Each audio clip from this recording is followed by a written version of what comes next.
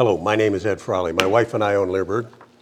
Got a good question today about a young 7-month-old Australian Shepherd that goes a little crazy when the lady, not aggressive crazy to the lady, just crazy towards the leash and wanting to fight and play with the leash. But before I get into this and read it, I'll say it again. We get questions like this through our website and the Ask Cindy portal on the front of the website. Cindy's my wife. We get them every day. Cindy answers them every day. People do not need to be a customer of Learbird to get a question answered. And they can ask questions on training, on behavioral problems, on breeding. I bred police service dogs for 35 years. I no longer do that and haven't for almost 13 years. Or health problems. If we can't answer the question, we'll get the answers for you. If we can't answer the questions and don't know what the answers are, we'll tell you that too. But we do have a database of over 3,500 of this.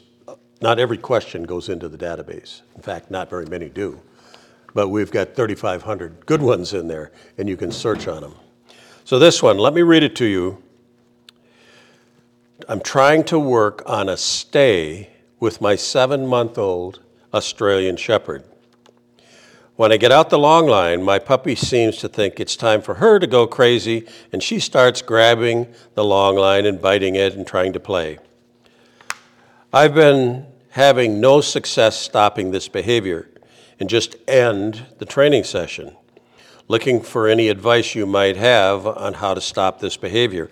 I'm starting to think I'm expecting too much too fast with this puppy. I've owned golden retrievers in the past, and that breed definitely has been a challenge too.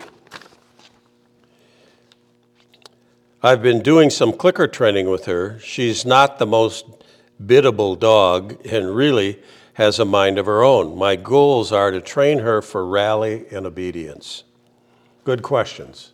Really, really good questions, because I'll even start here before I start to talk about what Cindy says is at 7 months old, you're dealing with the puppy, and there's a limited amount of obedience that we think you should put into puppies at this age. We think that it's more important to be working on your relationship with your dog from the time it's 8 weeks up to 9 months, 10 months, 11 months old. Work on relationship issues with the dog.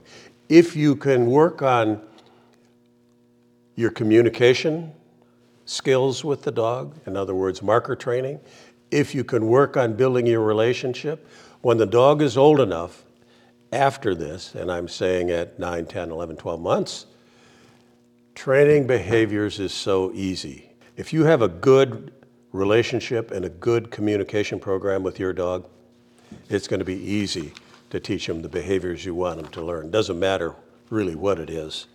So Cindy said, does your puppy like toys? If so, I would teach her to redirect her energy into a toy that she likes.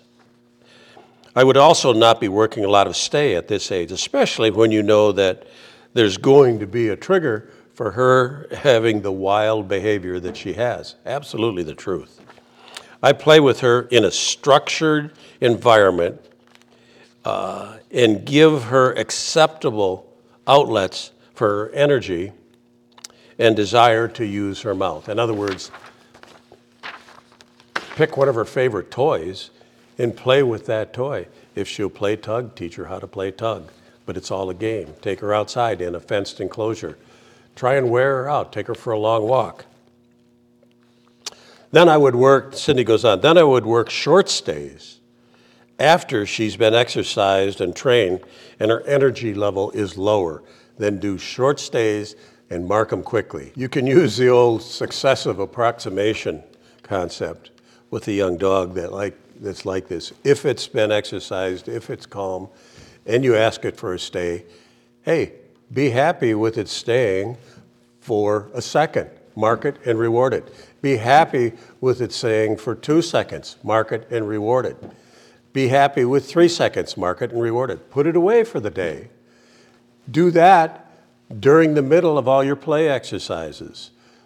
Successive approximation means you work up to the behavior that you're looking for, and you will mark the progression of behaviors to get you to that final behavior. Cindy goes on to say that we have a couple of videos that would really help you on this. The power of training dogs with food, the power of playing tug with your dog, and she would recommend that. But she said at 7 months old, I'd be using a regular leash for stays, not a long line.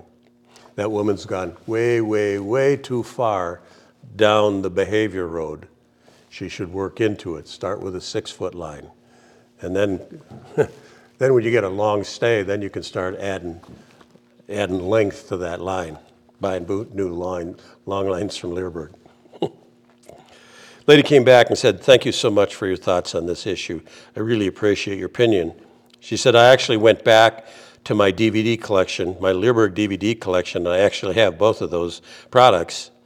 So it's time for me to rewatch it, which is a great, great thing that I've been saying for 30 years, is that we put as much information as we can get into our DVDs or into our online courses, into our streaming courses. We don't produce DVDs anymore. It's all online courses. But the point is, and I've always said, the material we put out for training is not designed to be looked at one time. You can't do it. You can't remember everything that's in it. It's to be looked at 10 times, 15 times, 20 times. And every time you look at it, have a notebook with you and write down the good idea. Because that's how we put these courses together. We try and build an outline, and we work on that outline sometimes for months or years before we put it into a course. And it all started back when I first went to my first seminar on Schutzhund. It's now IGP, back in 1973. And it was a 2-day seminar, Saturday and Sunday. And on Monday, I couldn't remember hardly anything that was there other than how cool it all was. So then I decided, okay, I'm gonna get a videotape so I can videotape these seminars and for myself. And then I'd have them and I'd sit down and I'd watch them again and again and again and again. And then I put that concept into the training. So that's what you have to do. Number one, this lady has to break it all down, bring it right back to the beginning, and then take the videos she already has and watch what we say in it again and again and again. And she'll end up being a much better dog trainer.